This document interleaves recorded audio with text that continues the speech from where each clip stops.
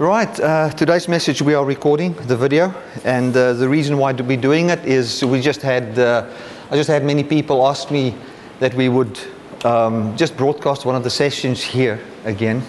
The internet church we have was started from this fellowship, and now we've got a big internet fellowship, and web pastors and everything, has grown, and it all started just by broadcasting messages from this church. So I'm going to ask Henry just to have the camera go over you guys and just turn around and just wave at the people. Just say hi, we love you. So thank you. Yes, Dieter. They wanted to see Dieter. Come on, Dieter. This is the guy. This is him. This is Dieter, our good friend, keeping us laughing all the time. So wonderful to do this and just to connect the two families. Although this message will be broadcasted this afternoon. Those of you that don't know, that might be new here, we've got an internet church as well. We do our live broadcasts on a Sunday afternoon at 5:30. So if you've got friends somewhere in the world that need a grace-based church, they can slot in there. We've got face-to-face groups, which is cell groups, meeting during the week. We've got I think 6 or 8 web pastors, that help to shepherd this church. It's just awesome. Today we are launching youth ministry on the web. So it's just going to be absolutely awesome, and it is already such a blessing. And what's nice about the web fellowship, it's not built around me; it's built around the gospel. So I don't have to put something on there every day or whatever. People minister to each other, they love each other, and that is just what I've always wanted to have, and it's manifesting, It's all effortless. It might be hard work, but it's effortless. Glory to God. Right, so let us pray. Father, thank you so much for your word. Thank you for the message of grace. Thank you for the love that you have towards us, and thank you that we can preach today a message that will touch the hearts of people. Holy Spirit, speak through me in a powerful way, that every person that listens to this message can be impacted with your love. Thank you, Jesus. Amen and amen. We're talking about marriage, and last Sunday I spoke a little bit about Eve and why God created Eve, and I'm just going to recap a little bit on that, and then we're going to talk about last Sunday we spoke about the part of Adam, and what his role is in marriage and how it all works. And then today we're going to talk about the scriptures where it says, wives, submit to your husband. And it's always been seen as a scripture that is this massive thing, now the wife must now be a slave of the husband. But we're going to just see, the Apostle Paul, which was flat out into grace, preached it. So we must go and look for all the grace, in that verse, and what could he mean by saying that, and how would that benefit the church? And what was the context, the historic context where he said this? Because we find today that there's a great rebellion, because of the abuse that women are going through on account of scriptures like that, which is not right. A woman is not the slave of a man. She's not the lesser. Salvation came for women as well.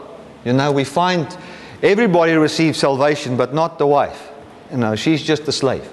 And we're gonna talk about those things, but we want to do it from a grace perspective. We don't want to do it from, let's look at what the Bible says. The Bible says, husband, love your wife, and wife, be submissive submit to your husband, and that's just the way it's supposed to be. And if the Bible says it, you must do it. And if you love me, then I'll submit to you. And then the guy says, no, once you submit to me, I'll start to love you. And it'll make the loving part so much easier if you can just start to submit. And we're going to just look at it from a grace perspective. Now, in Genesis 1, Genesis 2, 17. I'm going to just read, was it on 19? Let us just read that. Verse 17 says, verse 16, and the Lord God took the man and put him in the Garden of Eden to dress it and to keep it. Now, there's a lot to say about that. What it means to dress and to keep the garden. One day I'll preach on that. You know, it doesn't mean he was a worker in the garden. It doesn't mean that.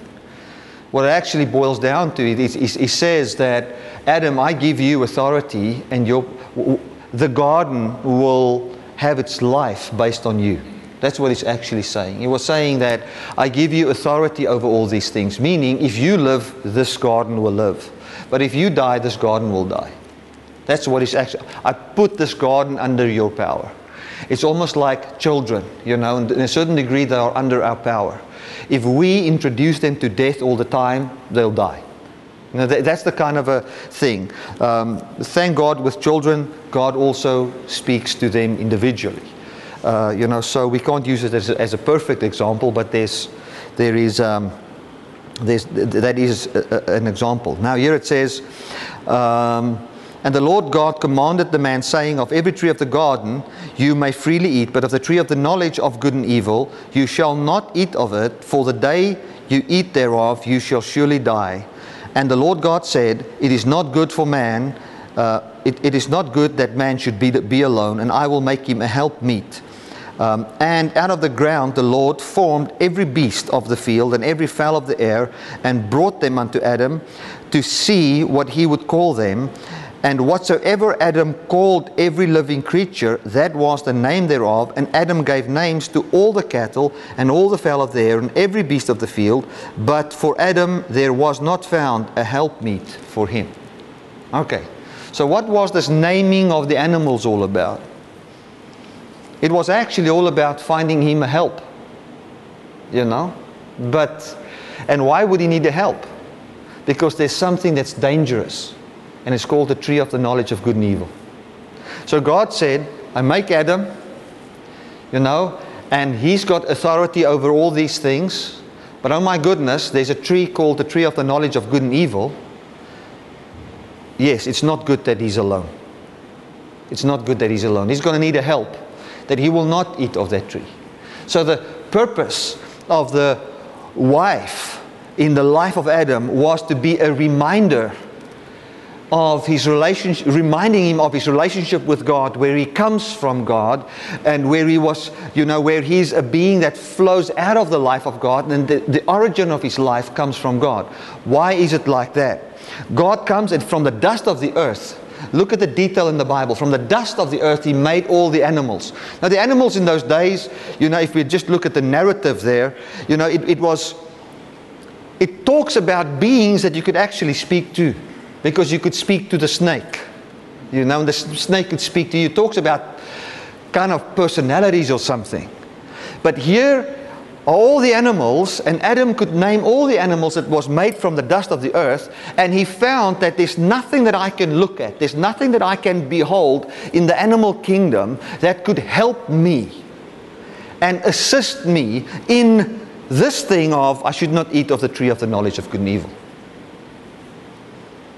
And then God put a deep sleep on Adam, and when he was sleeping, from his rib, or from his side, he took his rib, filled the rib up with flesh, and formed a wife for him, and then brought the wife to him. And then Adam said, this is flesh of my flesh, bone of my bone. So what he was saying is, this helps me. That's actually what he was saying.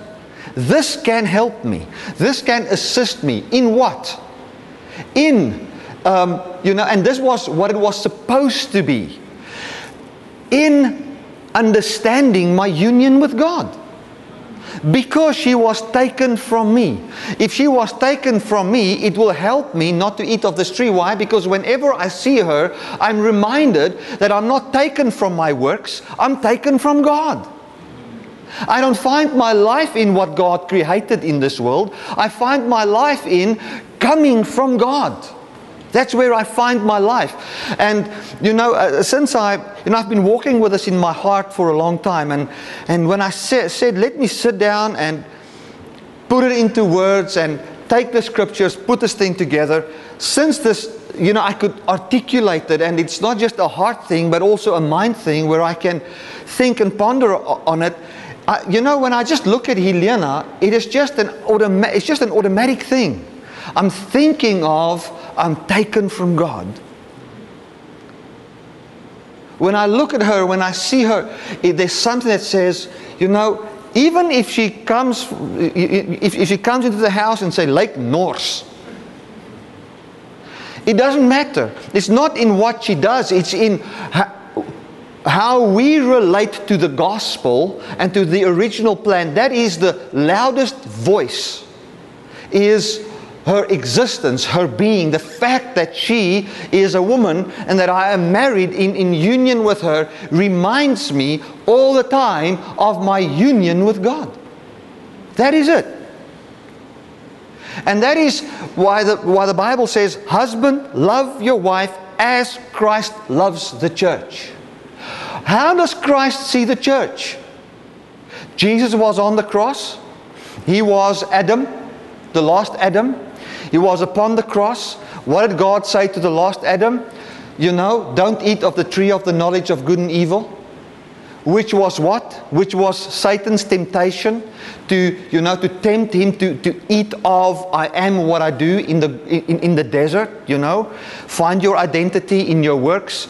Take the stone, make it a bread, and find your identity out of what you do. So he says, I'm not going to do that. Jesus didn't eat of that. What happened then? He was on the cross, and then if he would be raised there would be no one, like him. But God provided someone for Jesus that is exactly like him. And the spear went into his side, and from his side was taken water and blood flowed out, and that was the birth. From there, from that rib, from that death, that Christ died, he forms the wife of Christ, which is the church, which is us. And when God looks at you, he says, bone of my bone, flesh of my flesh, taken from me. And he speaks to you with words of adoration. He loves you. He's kind to you. He understands that you are the weaker vessel, if we can call it that way. Because the Bible says there, husbands, respect your wife as the weaker one. That doesn't mean she's not intelligent. It doesn't mean she doesn't have the ability to do something. To me, what Paul is doing and what Peter did there, was he's pointing to the relationship there is between Christ and the church, and he knows the life of the church comes from him. So, when I look at my wife, and I look at her as the weaker one, I don't say she's weak. I look at her from the perspective of, when I see her, I say, she comes from me, I come from the Lord. And I treat her, and the moment I see that, and I'm convinced of, I come from him, I immediately think of how he will treat me. How does he treat me? He treats me by speaking words of adoration over me. He treats me with love, with compassion. As ek moeg is, dan voel hy saam met my. He understands when I feel weak. He understands when I go through hard times. He's also lived in this world. He's got compassion with me. He knows what I'm going through. And from there he knows that the life that I have flows from him. That is the truth. So now the Bible goes on, and we're getting into what we want to preach today. It says there in Ephesians 5, I'm going to read it here. It says, out of respect for Christ, be reverent to one another. Wives, understand and support your husband in ways that shows your support for Christ. It says in the King James there, wives, submit to your husband as you submit unto the Lord. Now, how do you do that?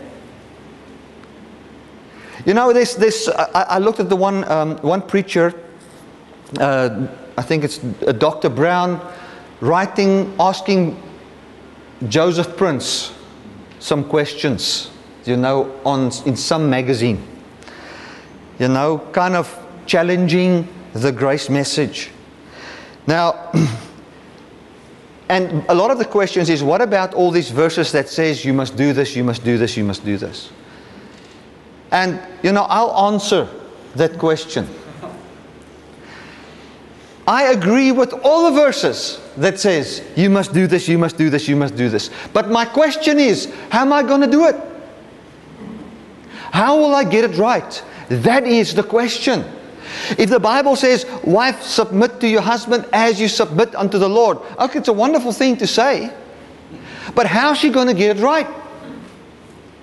She's going to get it right by not trying to do it, by believing in who she is and hearing what God freely gave her in Christ. And once her heart is persuaded of that truth, you'll find it effortlessly flow from her life. So if you come to me and you say to me, Bertie, love your wife as Christ loved the church, what must I do? Must I now start loving? No. What I must start to do is get a revelation of how Christ loves the church to the point where my heart feels safe in that place. And once that happens, I will find in this revelation that of marriage, where it talks about Christ and the church, I find that emotions, a passion, a communication, way of thinking, way of doing is naturally born from the resurrection power of Christ in how I treat my wife.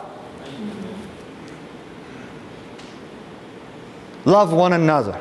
Don't steal. Don't drink. Don't this. Don't that. Be kind. Don't lie. Okay, I believe the Bible says that and it's there. And I agree with it. We should not lie. Let us not lie to one another. Let's not steal one another's stuff. Okay, but how are we going to get it right? And that's what we want to preach on. And that is the gospel.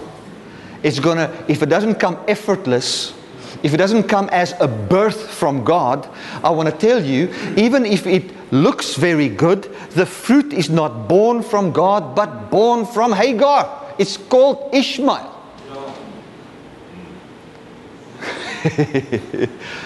Ishmael, I'm sure, he looked like Abraham. Abraham was his daddy. Could have had Abraham's smile, his eyes, his nose.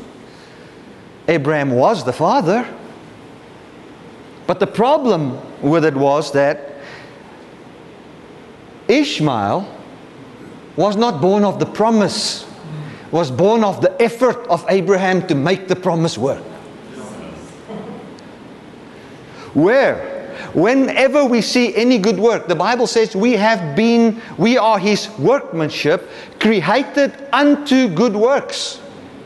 So it means, unless it comes from Him working it and bringing it forth, we are busy with Hagar, which is bondage and law, trying to make the word work. The moment you try to make the word work, you're in trouble. Don't try to make the word work. The word works. Hear the word and let the word bring a belief in your heart. And from that persuasion in the heart, the Bible says, from the heart flows the force that drives your life. So the whole thing is to have a heart persuaded about what Christ has done. The very same thing in marriage. If we say, wife, submit to the husband, what does it mean? It says, as you submit to the Lord. The word submit there, one of the meanings there is to trust. To trust. So, if I look at a healthy marriage, I look at a husband and a wife that understands this gospel. I want to tell you, there is no such a thing as a real happy marriage outside of this.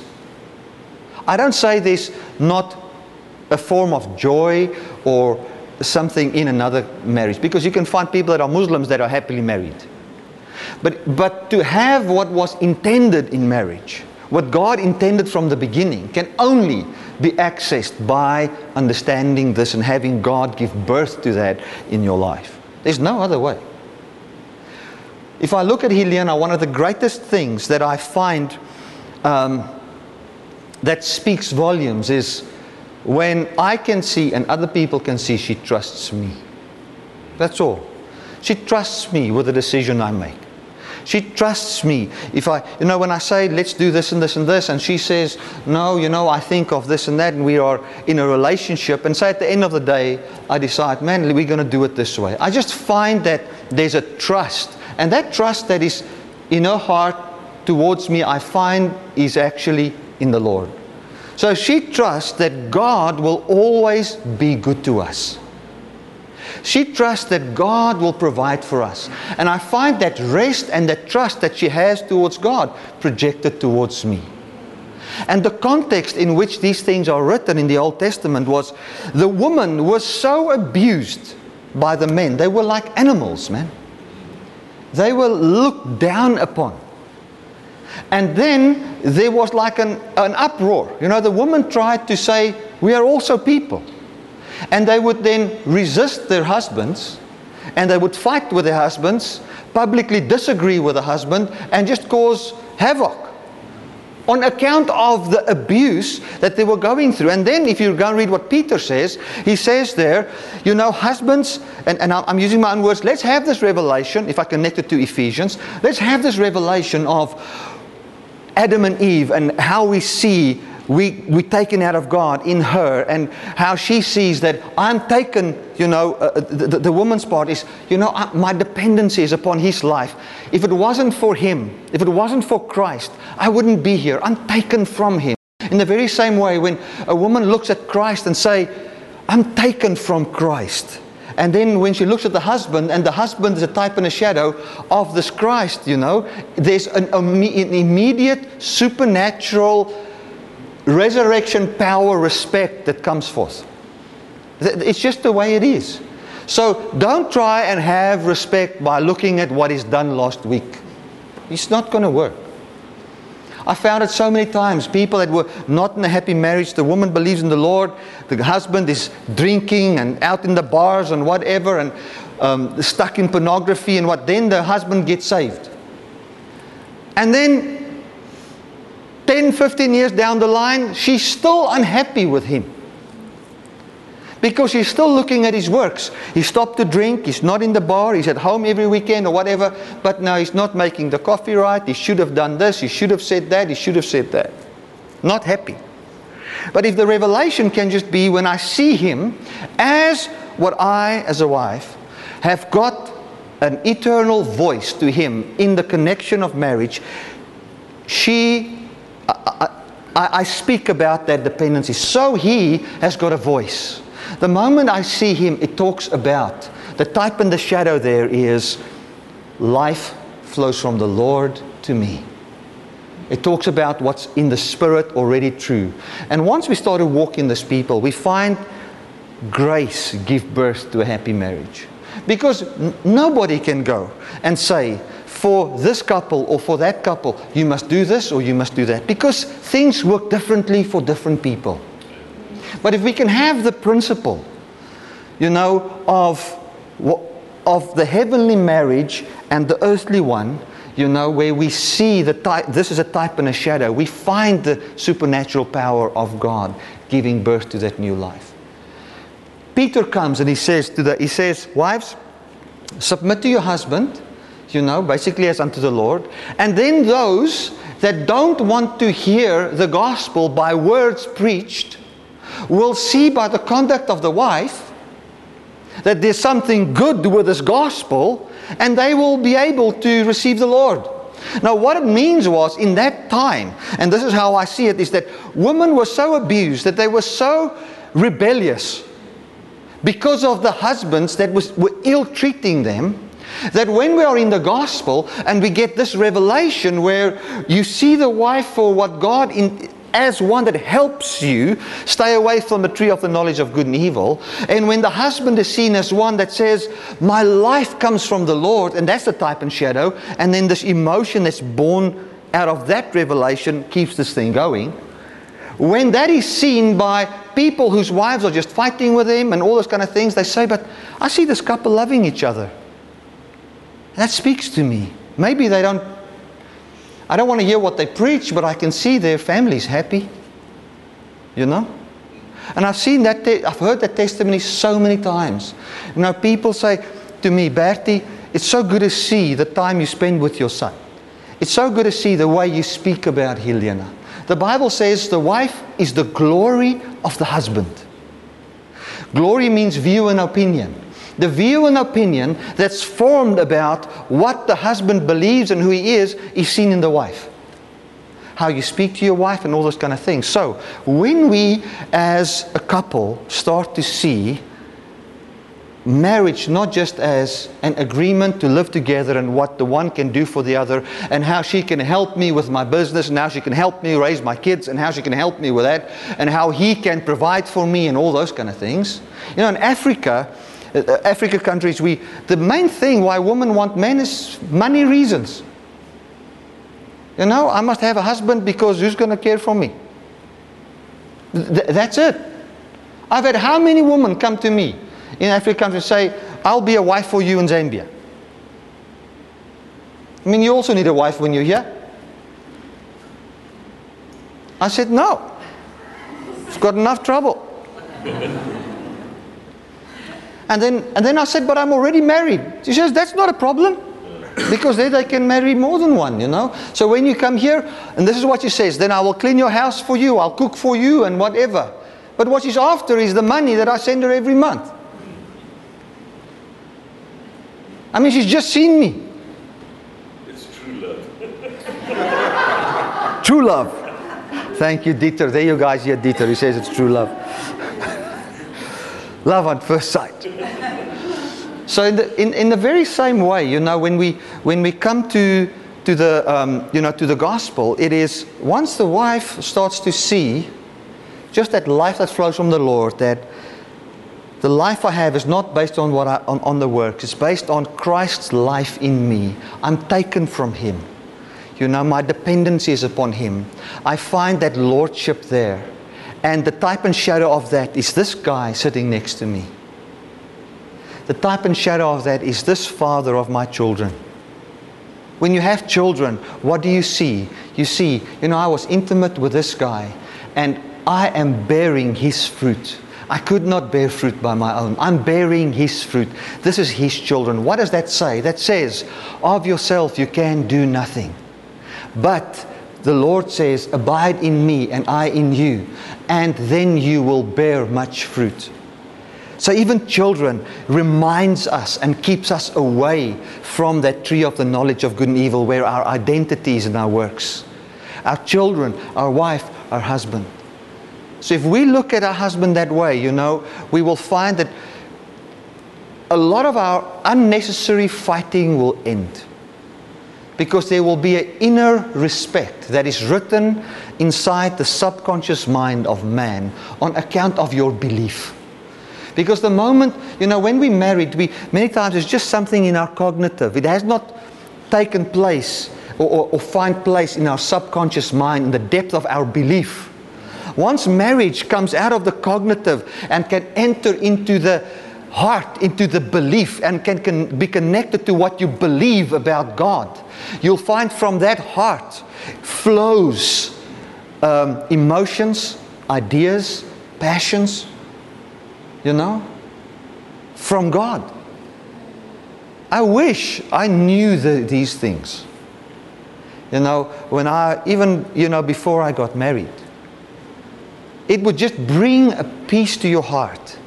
It will, I think if one can have this revelation of grace and have this, have marriage go from the cognitive of what has she done and what does she want and all those kind of things into a place where we can say, this woman next to me talks about, reminds me of, I was taken from him. It reminds me of him saying, flesh of my flesh.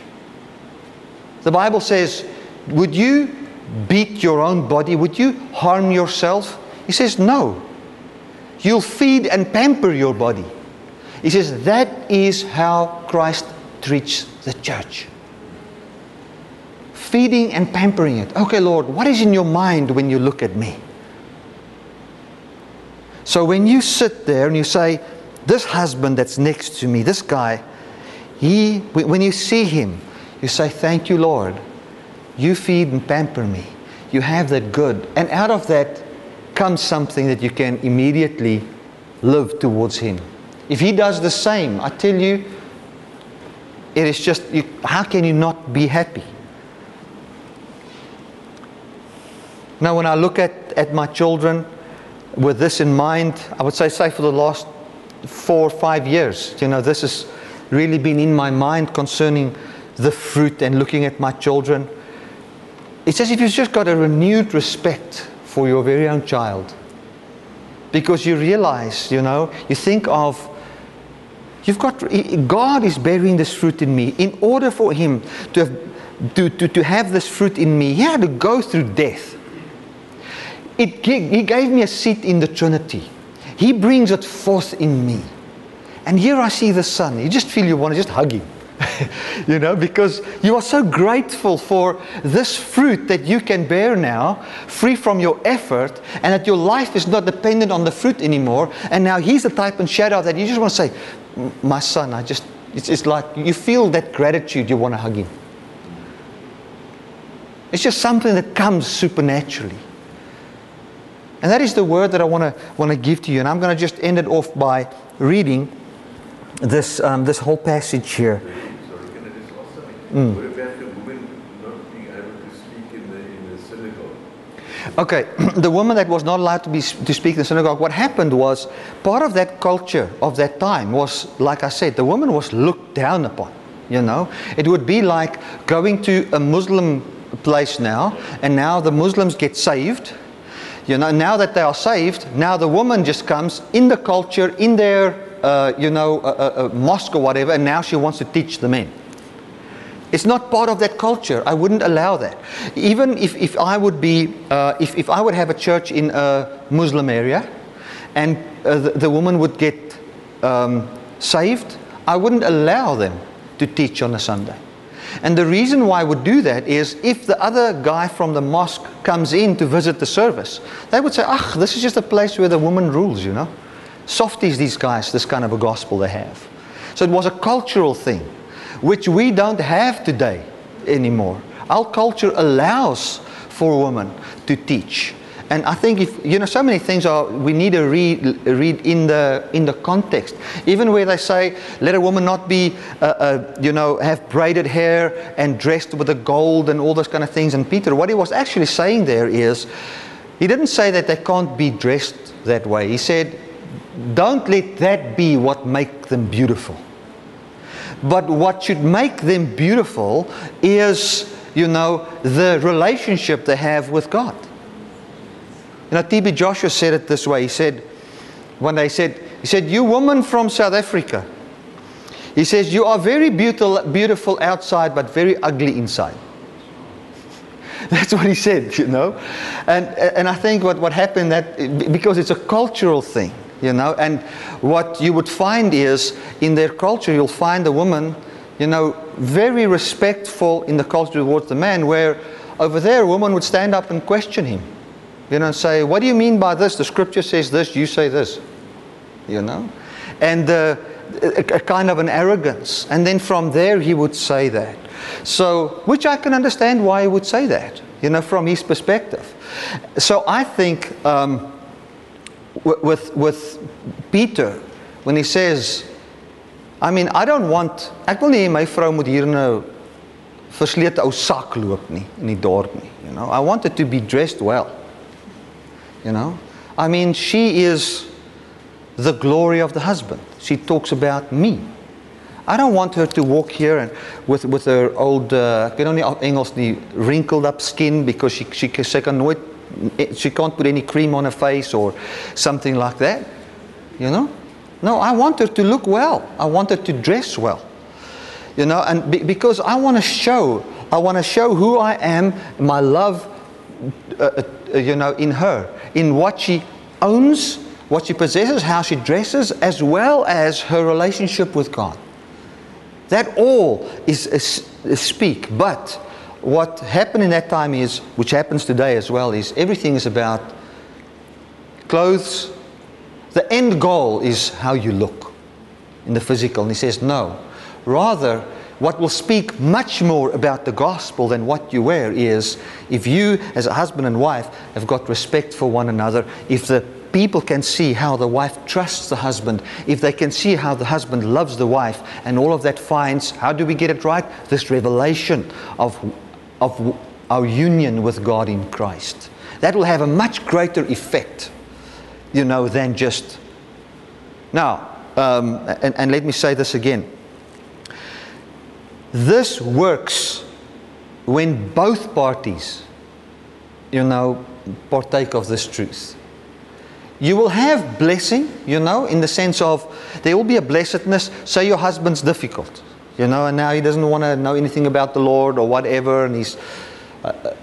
if you come and you still see that truth, and you've got that natural love for him because you project it from where Christ is, even if he does some things wrong, you will still have that effect in a certain measure towards others, because they will say and see, man, I just see, this guy, maybe he doesn't want to know anything about the Lord, but this woman, she goes to church, and I just see the love of God and that passion of God inside her. It can still be there, and there will also be benefits, because it will, the place at home will be calm or whatever. I've seen men where the guy is so passionate about the Lord, but his wife doesn't want to know anything about God. And what does he do? He just says, well, I see her still in this way. That from my union with Christ and everything. And he treats her with love and respect and whatever. And she will calmly say, well, I'm not going to church. She will not shout at him on a Sunday, So there is some form of benefit. But the ideal is both people, and we are here, we sit here as couples, most of us, we both can grab a hold of this truth and have this benefit. And this wonderful life, marriage that's born from the Trinity dynamics that there is in the Godhead. And that's where everything starts, and that's where everything ends. Amen. So let me read this in closing. It says, out of respect for Christ, have reverence for one another. Wife, understand and support your husband in ways that show your support for Christ. The husband provides leadership to his wife the way Christ does for the church, not by domineering, but by cherishing. So the biggest thing is, let us see. Say to God, as a husband, say to God, God, I want to see how you lead me by cherishing me. We've got so few men on this planet that feel cherished by God, that can see leadership, God leading them by cherishing them. Most men don't feel cherished. So the best thing you can ever do for your marriage is to say, better than buying your wife flowers, better than any of those things, go and sit down and say, God, show me how you cherish me. And lead me by cherishing me. I want to see that. So just as the church submits to Christ as he exercises such leadership, wives should likewise submit to their husbands. So how do we submit when God cherishes us? We say, God, you want to be good to us. You want to be good to me. When you say to me, a very practical thing. If your husband comes to you and say to you, you are beautiful. Don't say to him, man, ek's vet, man, is jy blind. No, it doesn't work, man. Submit to him. If he says you're beautiful, you say, I am. Submit as he exercises that leadership by cherishing you.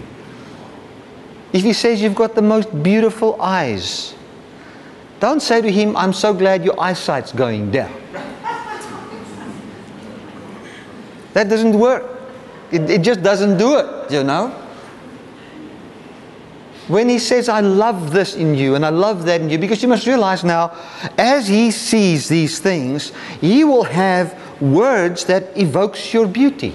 He will start to say things that he maybe has never said in years or ever. You might even think he's becoming a softie.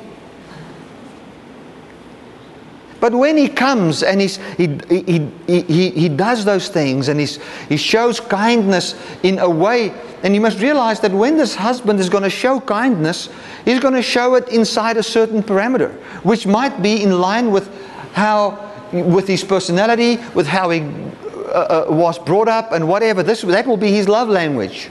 So when you start to see him do these things, submit to that love. So when he shows that love, if he buys you flowers, thank God. Thank you, my hubby. Thank you for this. If he takes you to the coffee shop, but you wanted flowers, just see, at least he's taking you to the coffee shop, man. But I told him this morning I'm fat, and now he wants to take me to the coffee shop. Drink a glass of water.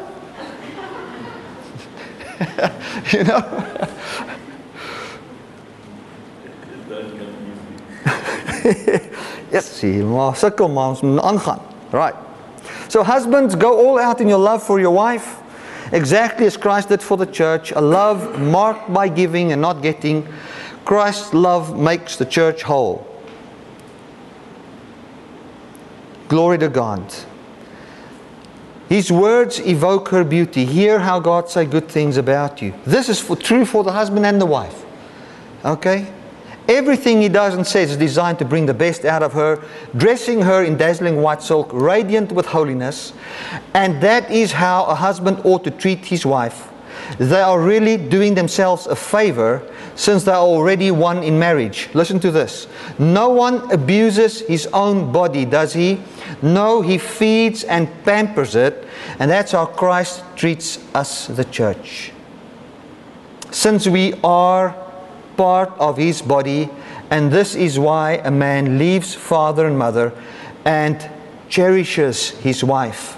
No longer two, they become one flesh. This is a huge mystery, and I don't pretend to understand it all. What is clearest to me is the way Christ loves the church.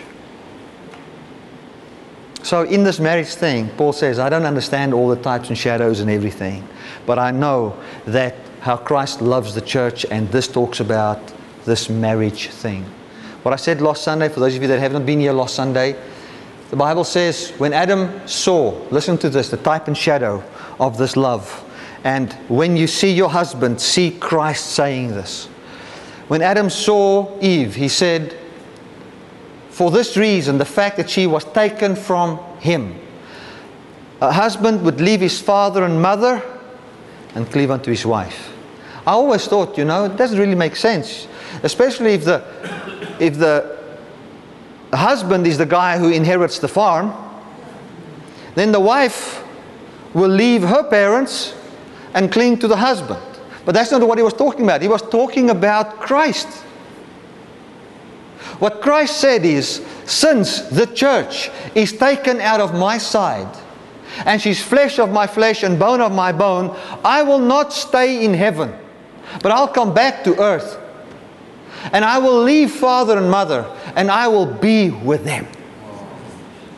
That's what it's talking about. I'll come to them, I'll cleave. I will be in human flesh forever. I'll be a human being. I'll be united with him. And now, when you see your husband, submitting to him is having a life that's now born from this revelation that Christ is coming back to forever be with me, and he is a physical, tangible being that I'm united with, speaking of that truth. That just gives you a different perspective of your husband, a different way of treating him. And the very same, with the husband towards the wife. Glory to God. Let us pray. Father, thank you so much for this message. Lord, when I think of this, I just feel a heart overwhelmed with love for Elena and for my children. In the very same way, I feel a love, and I feel overwhelmed with love for every person that is here, because we are all the body of Christ. We are all one. Thank you, Lord, for this holistic truth that is true in marriage, true in friendship relationship, true in everything. It's true everywhere. It can be seen everywhere. Thank you for that, Father. The beauty of you saying, these people are flesh of my flesh, bone of my bone, and I will go and live with them. It overwhelms our hearts. And if I think of that passion you have for us, and I think of Elena, I feel just the resurrection life of Christ giving birth to emotions, words of compassion, words of love towards her. Thank you, Lord, that that can be the truth from where we can live. May every married couple hear, know, and believe this. In Jesus' mighty name. Amen and amen.